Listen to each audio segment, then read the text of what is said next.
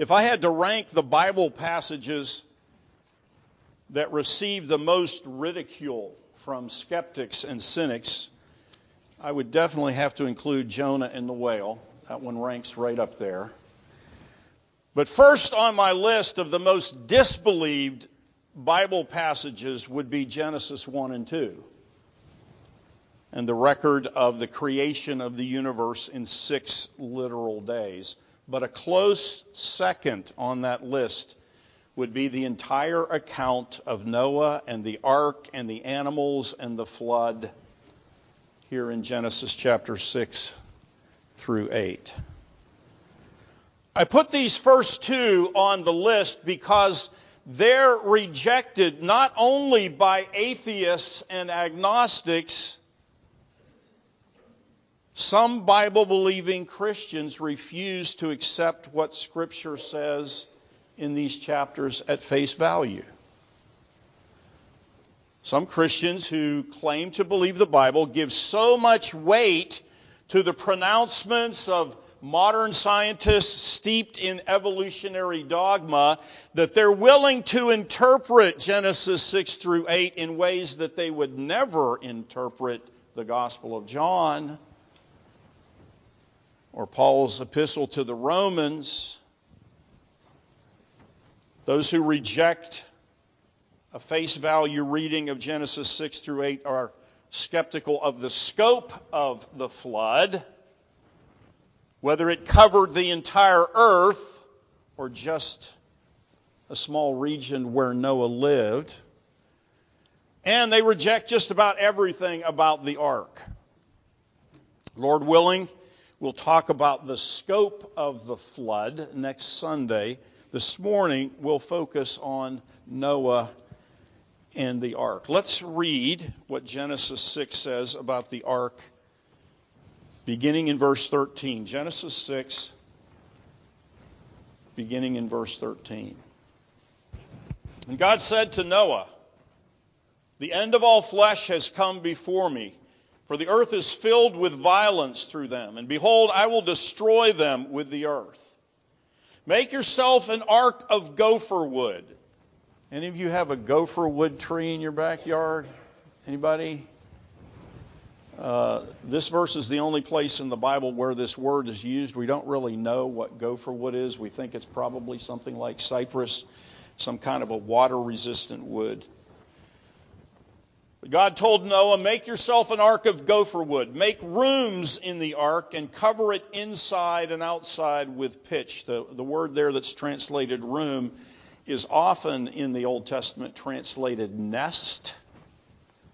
There were a lot of birds on the ark, and maybe there were literally nests. Maybe this was more like stalls. So that word room is a very rough equivalent there. And this is how you shall make it. The length of the ark shall be 300 cubits, its width 50 cubits, its height 30 cubits. What's a cubit? How long is a cubit? Cubit was the length from the tip of your middle finger to your elbow. Now, I have to say, I think Caleb has a longer cubit than I do. But as someone mentioned, generally, Bible scholars believe that it worked out to about 18 inches, to about 1.5 feet. And so that makes the ark 450 feet long, 75 feet wide, 45 feet high. You shall make a window for the ark, and you shall finish it to a cubit from above, and set the door of the ark in its side. You shall make it with lower, second, and third decks. So there was an 18-inch window around the top of the ark in some way under a roof for ventilation, for light, and so forth. And behold, I myself am bringing flood waters on the earth to destroy from under heaven all flesh in which is the breath of life. everything that is on the earth shall die.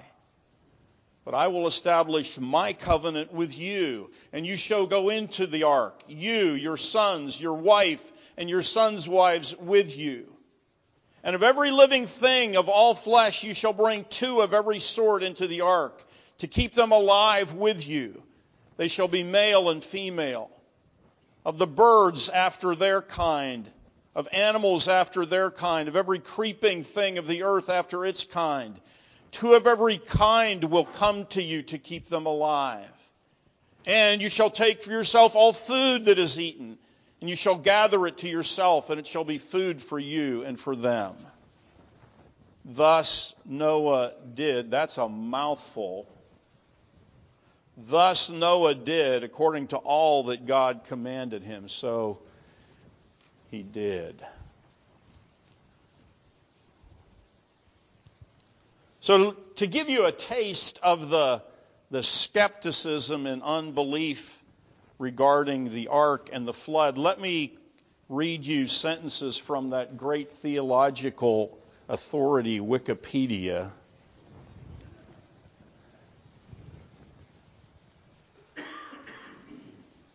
Yeah, let's see. There we go. If you search Google with the question, did Noah really build the ark? This is the paragraph from Wikipedia that Google will display to you. Okay? Unsuccessful searches for Noah's ark have been made from at least the time of Eusebius. Eusebius lived in the 3rd and 4th centuries A.D. Believers in the ark continue to search for it in modern times. That's true, but no scientific evidence that the ark existed has ever been found, nor is there scientific evidence for a global flood. Now, as I told you, skeptics of the ark come in 2 varieties. Those who reject the entire flood narrative because they don't believe that any of Scripture is true, any of Scripture is inspired, and so they regard this story as just one more fairy tale.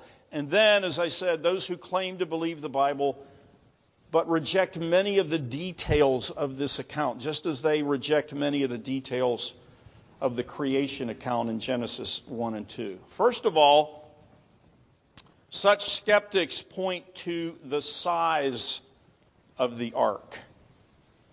The size of the ark. Now, we'll get to the objection that these skeptics raise in a moment. But first, in order to even answer this objection, we need to get a handle on the meaning of the word ark.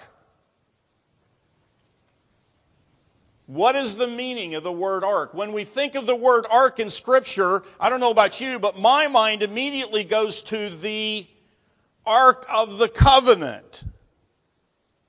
Okay? The Ark of the Covenant, that central piece of furniture that was put in the Holy of Holies in the tabernacle and in the temple. But that's a different Hebrew word. Okay? So the two don't have any parallel. The only other place in the Old Testament where this word is used is in Exodus chapter 2. You remember the story about Moses. Moses' mother put him in an ark of bulrushes, is what the old King James says. An ark of reeds, an ark made of reeds with pitch on the bottom. She put him out in the Nile River in order to save him from the edict of Pharaoh to destroy all of the Hebrew male children. And of course, Pharaoh's daughter found him floating in the river, and she ended up adopting Moses. It's one of the great Sunday school stories.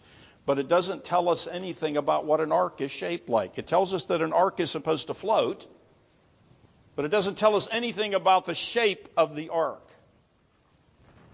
The word translated ark was not originally a Hebrew word. It is a loan word from the Egyptian. You know, there are a lot of loan words. We're going to have a little bit of fun in the second service today. We're going to talk about loan words. You know, like pajama. Pajama is not an English word. It comes from the Hindi. A lot of words like that. So this is a loan word from Egyptian into Hebrew. And in Egyptian, the word means a chest or a box.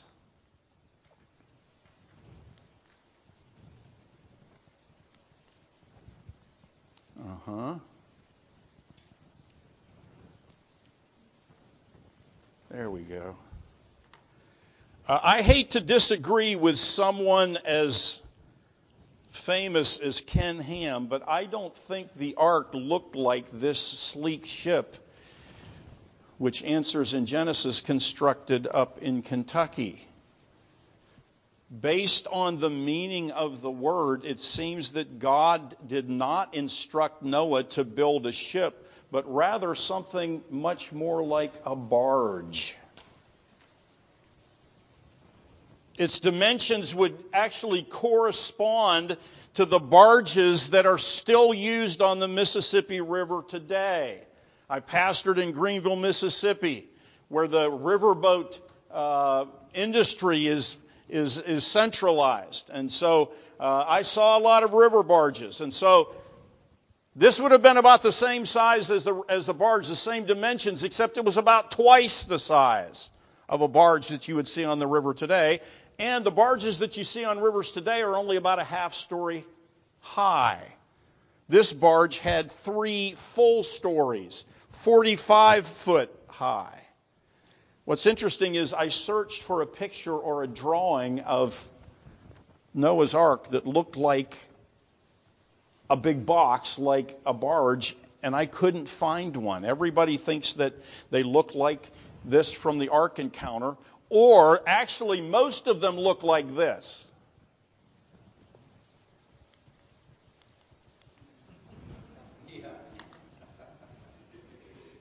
Most of them are cartoons, which I think is a really good indication of what most people believe about the ark. They believe it's a cartoon. They believe it's a fairy tale. Well, now that we have a handle on what the ark probably looked like, we're ready to take up the question of the skeptics. Could Noah have constructed the ark? Now, obviously, Noah had 3 sons who no doubt helped him with the construction, but there's nothing in this chapter, or chapter 7, or chapter 8, that keeps us from understanding that Noah may have hired workmen to help him. In Exodus, God commanded Moses to construct the tabernacle and all of its furnishings, as well as garments for the priests. And we know from that record that many others worked under Moses' leadership to construct the tabernacle. I don't think we should expect that anything different happened in this case. Noah led the project. Noah oversaw it, made sure that it was executed, but perhaps many others were involved in the construction. And we also know that very early in history, mankind developed the knowledge to build ships. During the time of King David, we read of ships and shipping and shipbuilding in the Bible. Archaeologists have found evidence of a center of shipbuilding called Byblos that built heavy ships 170 feet long that could have been called the freighters of that day. They were built to take on a lot of cargo. But the barge that Noah built was 2.5 times as large as those largest boats built at Byblos. And I did a bit of research this week, and a little bit more, and learned that the first wooden ship, 450 feet long, constructed in modern times, was not constructed until 1909. So you can understand why those who reject the authority of the Bible are so skeptical of Noah's Ark. I mean, the idea that a crew of even skilled human beings built a seaworthy vessel 450 feet by 75 feet by 45 feet in ancient times, you've got to be kidding.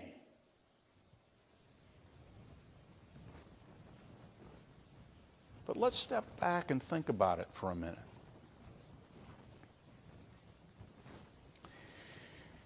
You know, nearly every educated American, we know that human beings have progressed over the years, right? Right?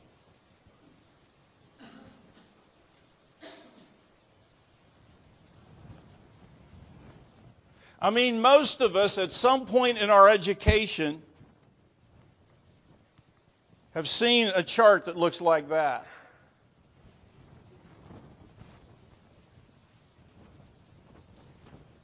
And even if we haven't seen a chart that looks like that, and even if we actually reject what that chart is communicating to us, we hear the Geico commercials that say, even a caveman can do it. And if we don't watch television, we at least know this, that man has advanced technologically in the last 100 years at an unbelievable rate. And so it just makes sense to us that human beings for centuries now, for millennia now, have been progressing, getting better. I mean, what chance did a bunch of human beings, barely more than caveman, way back at the beginning of human history, what chance did they have, really, of building a wooden ship 450 feet long? Here's what we really need to ask ourselves. Have the truths that we've been learning for the past few weeks from Genesis chapter 5, have they really wriggled their way into our brains?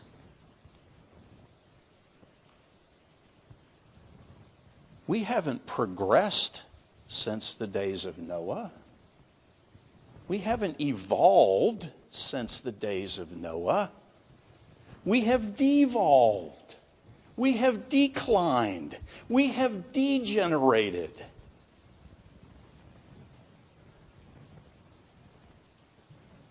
I mean, they lived to be 1,000 years old.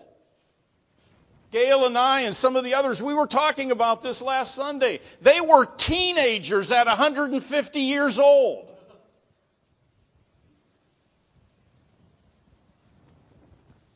If their mental acuity was anything like their physical vigor and health, who knows what they were capable of?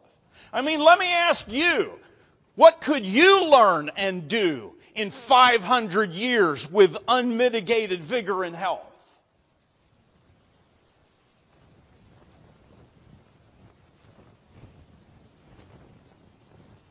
You see, what we really need to be asking ourselves is, what could these advanced human beings have done? What tools and technologies could they have developed? As a comparison, consider the pyramids of ancient Egypt, which were constructed hundreds of years after the flood, hundreds of years after this point, by human beings who did not live 900 plus years.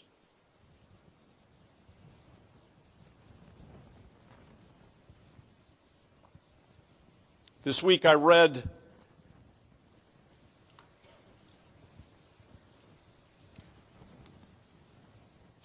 an article in Discovery Magazine about a team of archaeologists who recently made a discovery that may explain how the pyramids were constructed. I mean, how did people 4,000 years ago create some of the largest structures on earth? The Great Pyramid of Giza is 481 feet tall. That's as tall as a 30-story building. It was constructed sometime around 2500 BC, made out of stones that each weighed 2.5 tons. How did Egyptians lift those stones hundreds of feet in the air? They certainly didn't have the kind of cranes that we see every now and then in downtown Greenville building these skyscrapers. Well, this team of archaeologists discovered a steep ramp flanked by staircases on both sides. And built into those staircases were holes where they believed that posts were built. Now, obviously, the posts aren't there anymore. They've rotted away. But the pattern of those stairs and those post holes suggests that the Egyptians figured out a way to use some kind of a rope and pulley system to drag those huge stones up these ramps. Now, if the Egyptians could invent a way to get a 2.5-ton stone to the top of a 481-foot pyramid 4,000 years ago, what could Noah and his sons and other workers have invented to build this huge barge? And remember, Noah had the best motivation possible in the world. His life depended on it. And the lives of his family. But the size of the ark is secondary to another objection raised by skeptics, and that's the animals in the ark. The animals in the ark. How could the ark possibly hold millions of species of animals? Now that sounds like a tough one, doesn't it? But it's actually based on a misunderstanding of Scripture and a misunderstanding of science.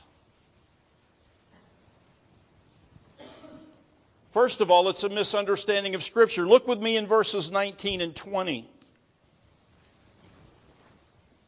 And every living thing of all flesh you shall bring 2 of every sort.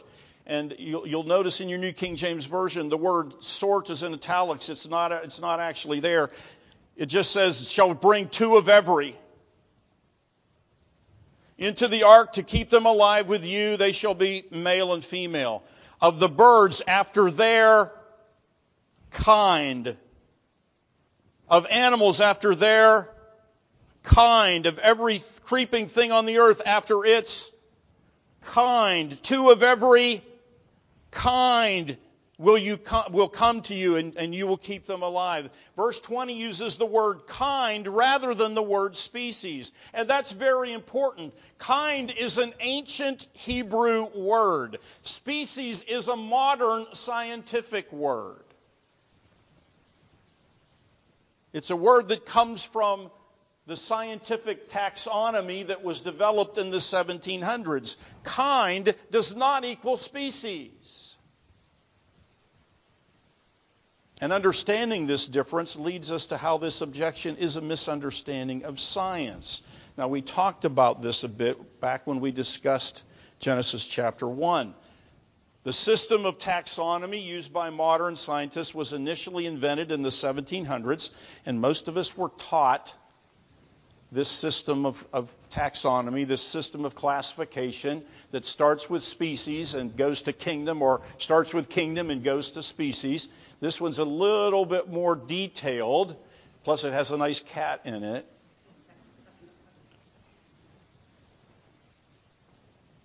Most creationists believe that the kinds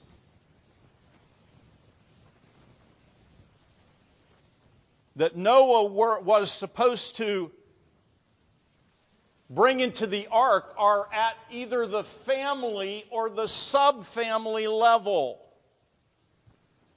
In some cases, they would have been species, but most of them were at the family or subfamily level. According to Genesis 1, animals can interbreed at the level of kind. And that means that there can be a great deal of variation, or what we call microevolution, within biblical kinds. On the other hand, the Bible teaches that kinds are inviolable. One kind never evolves into a different kind. They've never proved that that happened. No one has ever seen that happen. That's called macroevolution.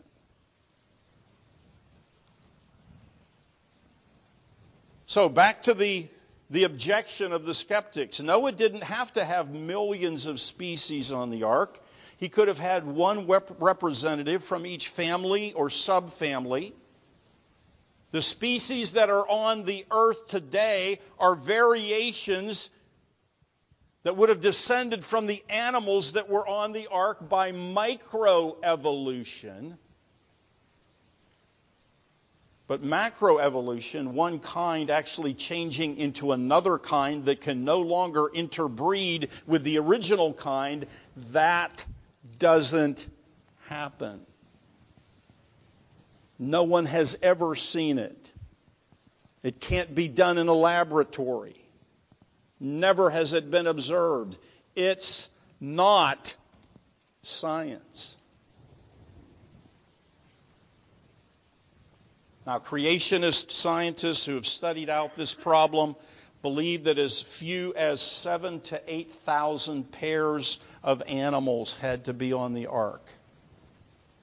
I mean, think about it. To begin with, not all animals had to be on the ark. You didn't need to bring the fish onto the ark. So it would have been just land animals. And not very many land animals are actually that large, like the giraffe and like the hippopotamus and like the elephant. The average size of a land animal is actually smaller than a sheep. Now stick with me. I should have put this on a slide. 240 sheep can fit in a 2-deck boxcar. And 569 2-deck boxcars could have fit in the ark. Which means that Noah and his family could have housed 7,000 to 8,000 animals comfortably in the ark and still had over half of the capacity for their living quarters and for storage for food and water.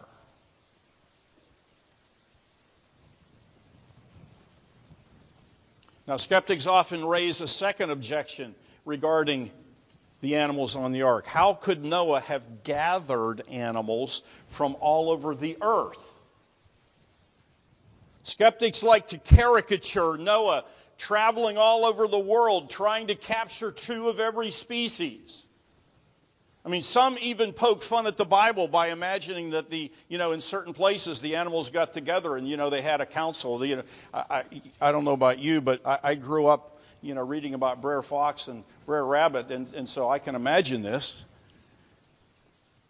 And they held a council, to figure out who they were going to send up to Noah so that those animals could get on the ark.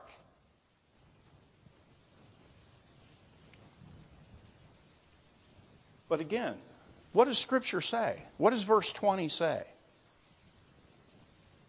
God promises Noah 2 of every kind will come to you to keep them alive. Now, when you point this out to Christian skeptics, to skeptics who claim to be Christians, they throw up their hands and they say, well, yeah. I mean, if you want to say that this is all just miracle after miracle after miracle, then sure it could have happened. Well, we're not saying it's miracle after miracle after miracle, but Scripture says that God directed the animals to come to Noah. All we're doing is believing what Scripture says here. But even conceding that God could have miraculously caused the animals to come to Noah, they raised the objection that certain animals could not have gotten to Noah. In particular, they point to the marsupials in Australia. I mean, how could all of those land animals, the kangaroo, the koala, the Tasmanian devil, the bandicoot, the wallaby, I just wanted to say those are just really cool. How could they have gotten across the ocean from Australia to the Middle East? Sounds like an insuperable objection, doesn't it? But it's based on an unbiblical assumption. It's based on the assumption that the worldwide flood didn't happen. It's based on the assumption that Australia was where Australia was before the flood. The truth of the matter is we don't know what the continents looked like before the flood. Genesis chapter 7 and verse 11 says that when the flood began,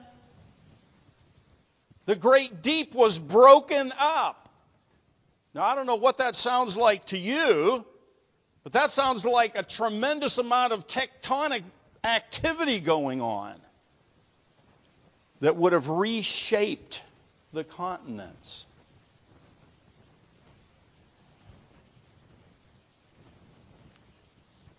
And let me put this bug in your ear.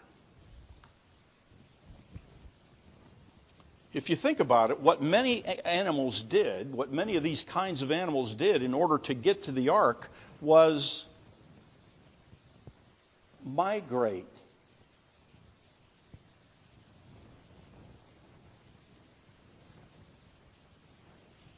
Migration is a fact of nature that has no sensible explanation from an evolutionary point of view.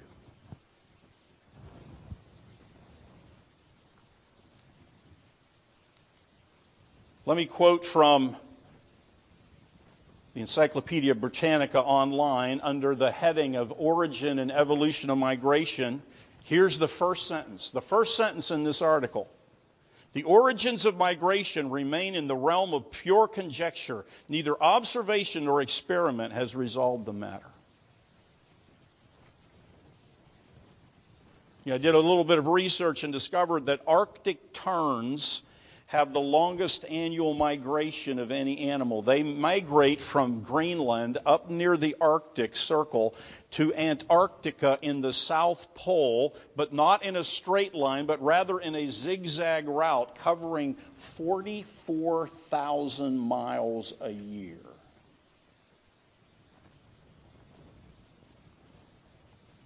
Most of us are familiar with monarch butterflies. Their migration is the most unique. Certain species of monarchs begin a 3,000-mile round trip from Canada to Mexico and back. But here's the kicker. During that migration, the butterflies cycle through 3 to 5 generations. So it's not the same butterfly who returns back to Canada. It's the great-great-great-grandchild of that original butterfly. How does evolution possibly explain that behavior?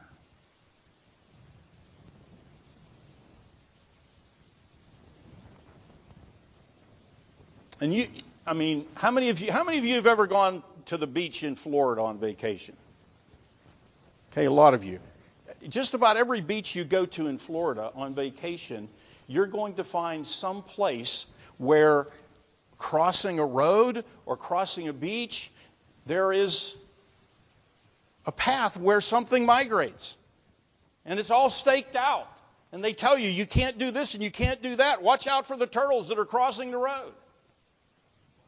This is all over the place. And while evolution has no explanation for why animals migrate, Genesis chapter 6 through 8 suggests a biblical explanation. Is it possible that God built the ability to migrate into every animal kind? Are the migratory habits of many species today an echo of the first migration of animals to Noah and the ark? Now, I'm not making a dogmatic assertion, but if animals have the ability to migrate thousands of miles and to return precisely to the same spot every year to reproduce, then why is it so hard to believe that animals migrated to the ark under the guiding hand of God?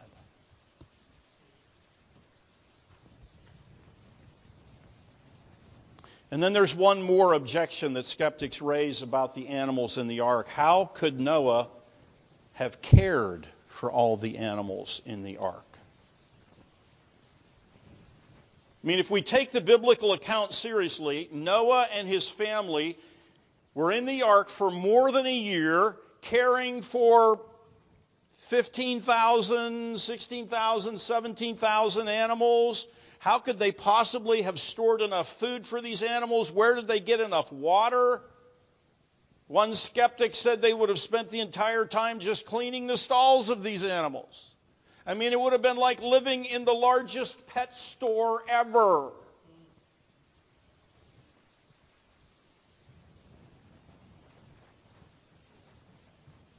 And the answer may lie in another ability that animals have. They hibernate.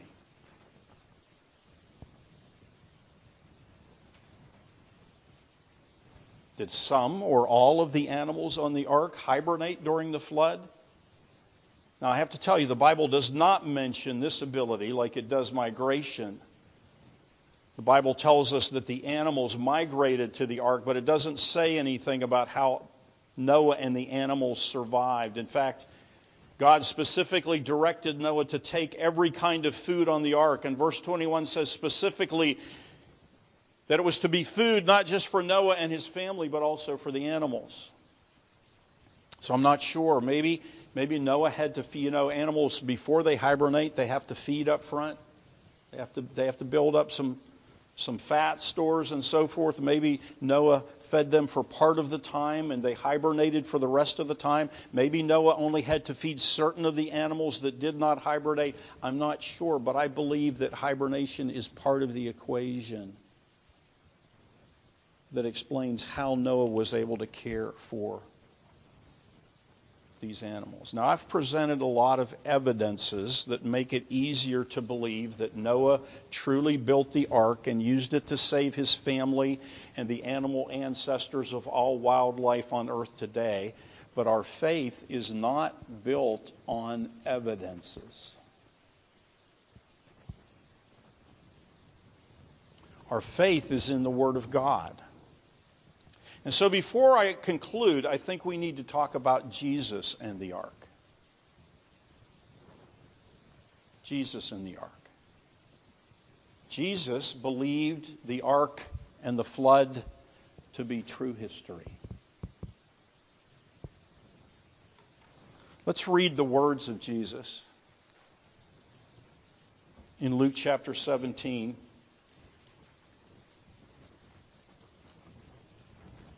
This is what Jesus said, "As it was in the days of Noah, so it will be also in the days of the Son of Man." And when he's talking here about the days of the Son of Man, he's talking about the days when he will return.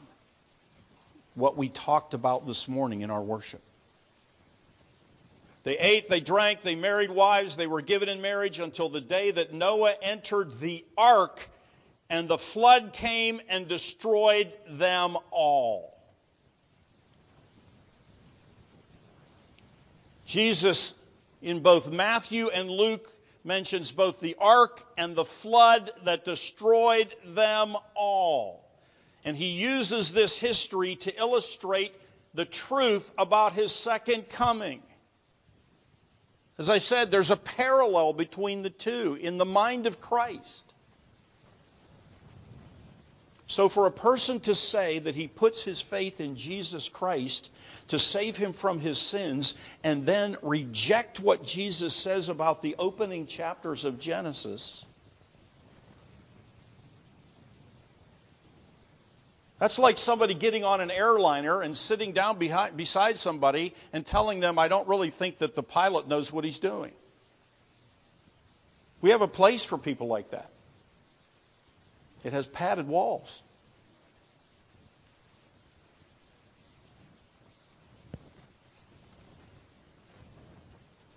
But more important, the ark is an illustration of salvation through Jesus' atonement. The ark is an illustration of what Jesus did for us on the cross. I don't think that the ark is a type of Christ for those of you that are theologically oriented. I don't think there's anything in the New Testament that indicates that. But there are a couple of details in Scripture that make the ark an amazing illustration of salvation through Jesus.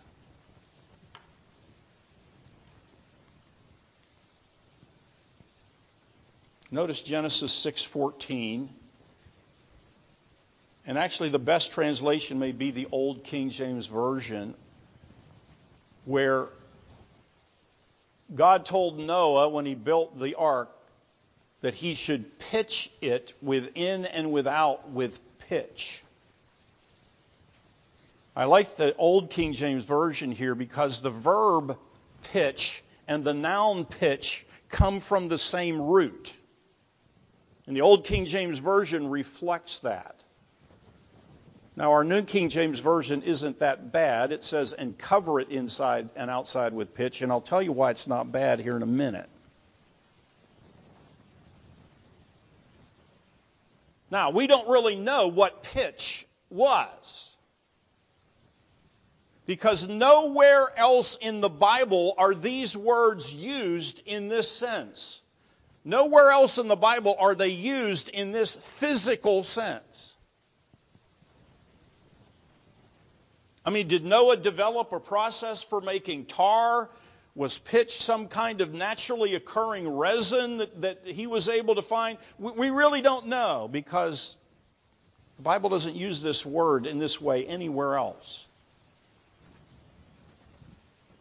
The normal translation of this verb, I can never remember how I'm supposed to do there it is. This word. The normal translation of that verb, dozens of times elsewhere in the Old Testament, is make atonement. Wow. This is the first time this word is used in the Bible. And it's used of the ark.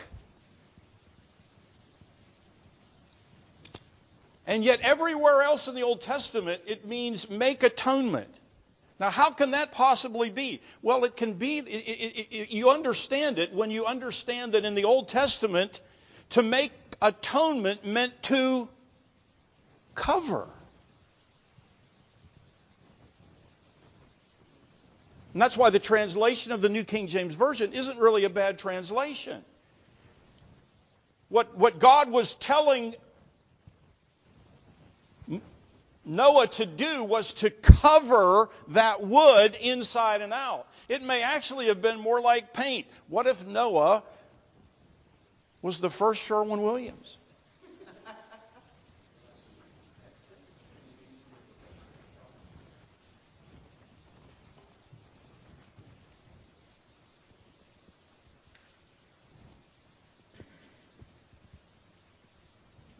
More important for our discussion at this point, in the Old Testament, blood sacrifices, the lambs, the sheep, the goats, the bullocks that they brought to the tabernacle in the temple, those animal sacrifices covered sin.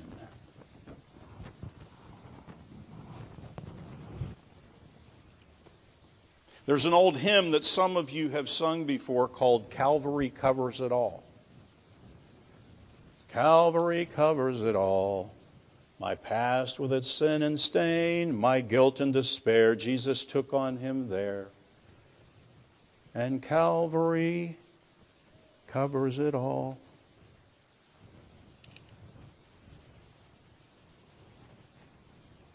It makes it easy to see the ark as an illustration of the blood atonement made by Jesus that covers our sins and saves us from the flood of God's wrath. It's a beautiful picture. And I believe God intended that picture because this is the first use of that word. And that leads directly to a second detail from Scripture that I think points to the ark as an illustration of Jesus. The final climactic judgments in the book of Tribulation And we've been talking about these recently on Wednesday night. Those final climactic judgments in the book of Tribulation are the bowl judgments. And they're introduced in Revelation 16 and verse 1. Then I heard a loud voice from the temple saying to the seven angels, "Go and pour out the bowls of the wrath of God on the earth." And those of you that remember our study on Wednesday night, after these 7 bowl judgments are poured out on the earth really is all but destroyed. They are the climax of God's judgment, and they are pictured as a flood being poured out on the earth.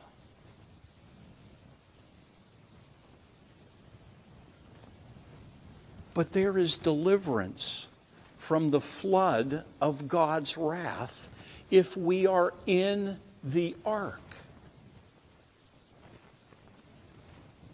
If we are in Jesus Christ. Those of you that are familiar with the New Testament, you know that often in the New Testament it uses the phrase, "in Christ." A person who puts his faith in Jesus Christ is said to be in Christ. And when we are in Christ, we are covered with His blood, and the wrath of God does not reach us. What a beautiful picture of what Jesus did for us on the cross. And so the question today is, are you in the ark? Have you come to Jesus and said, "I want to be part of what you did on the cross. I want to be covered with the covering of your blood"?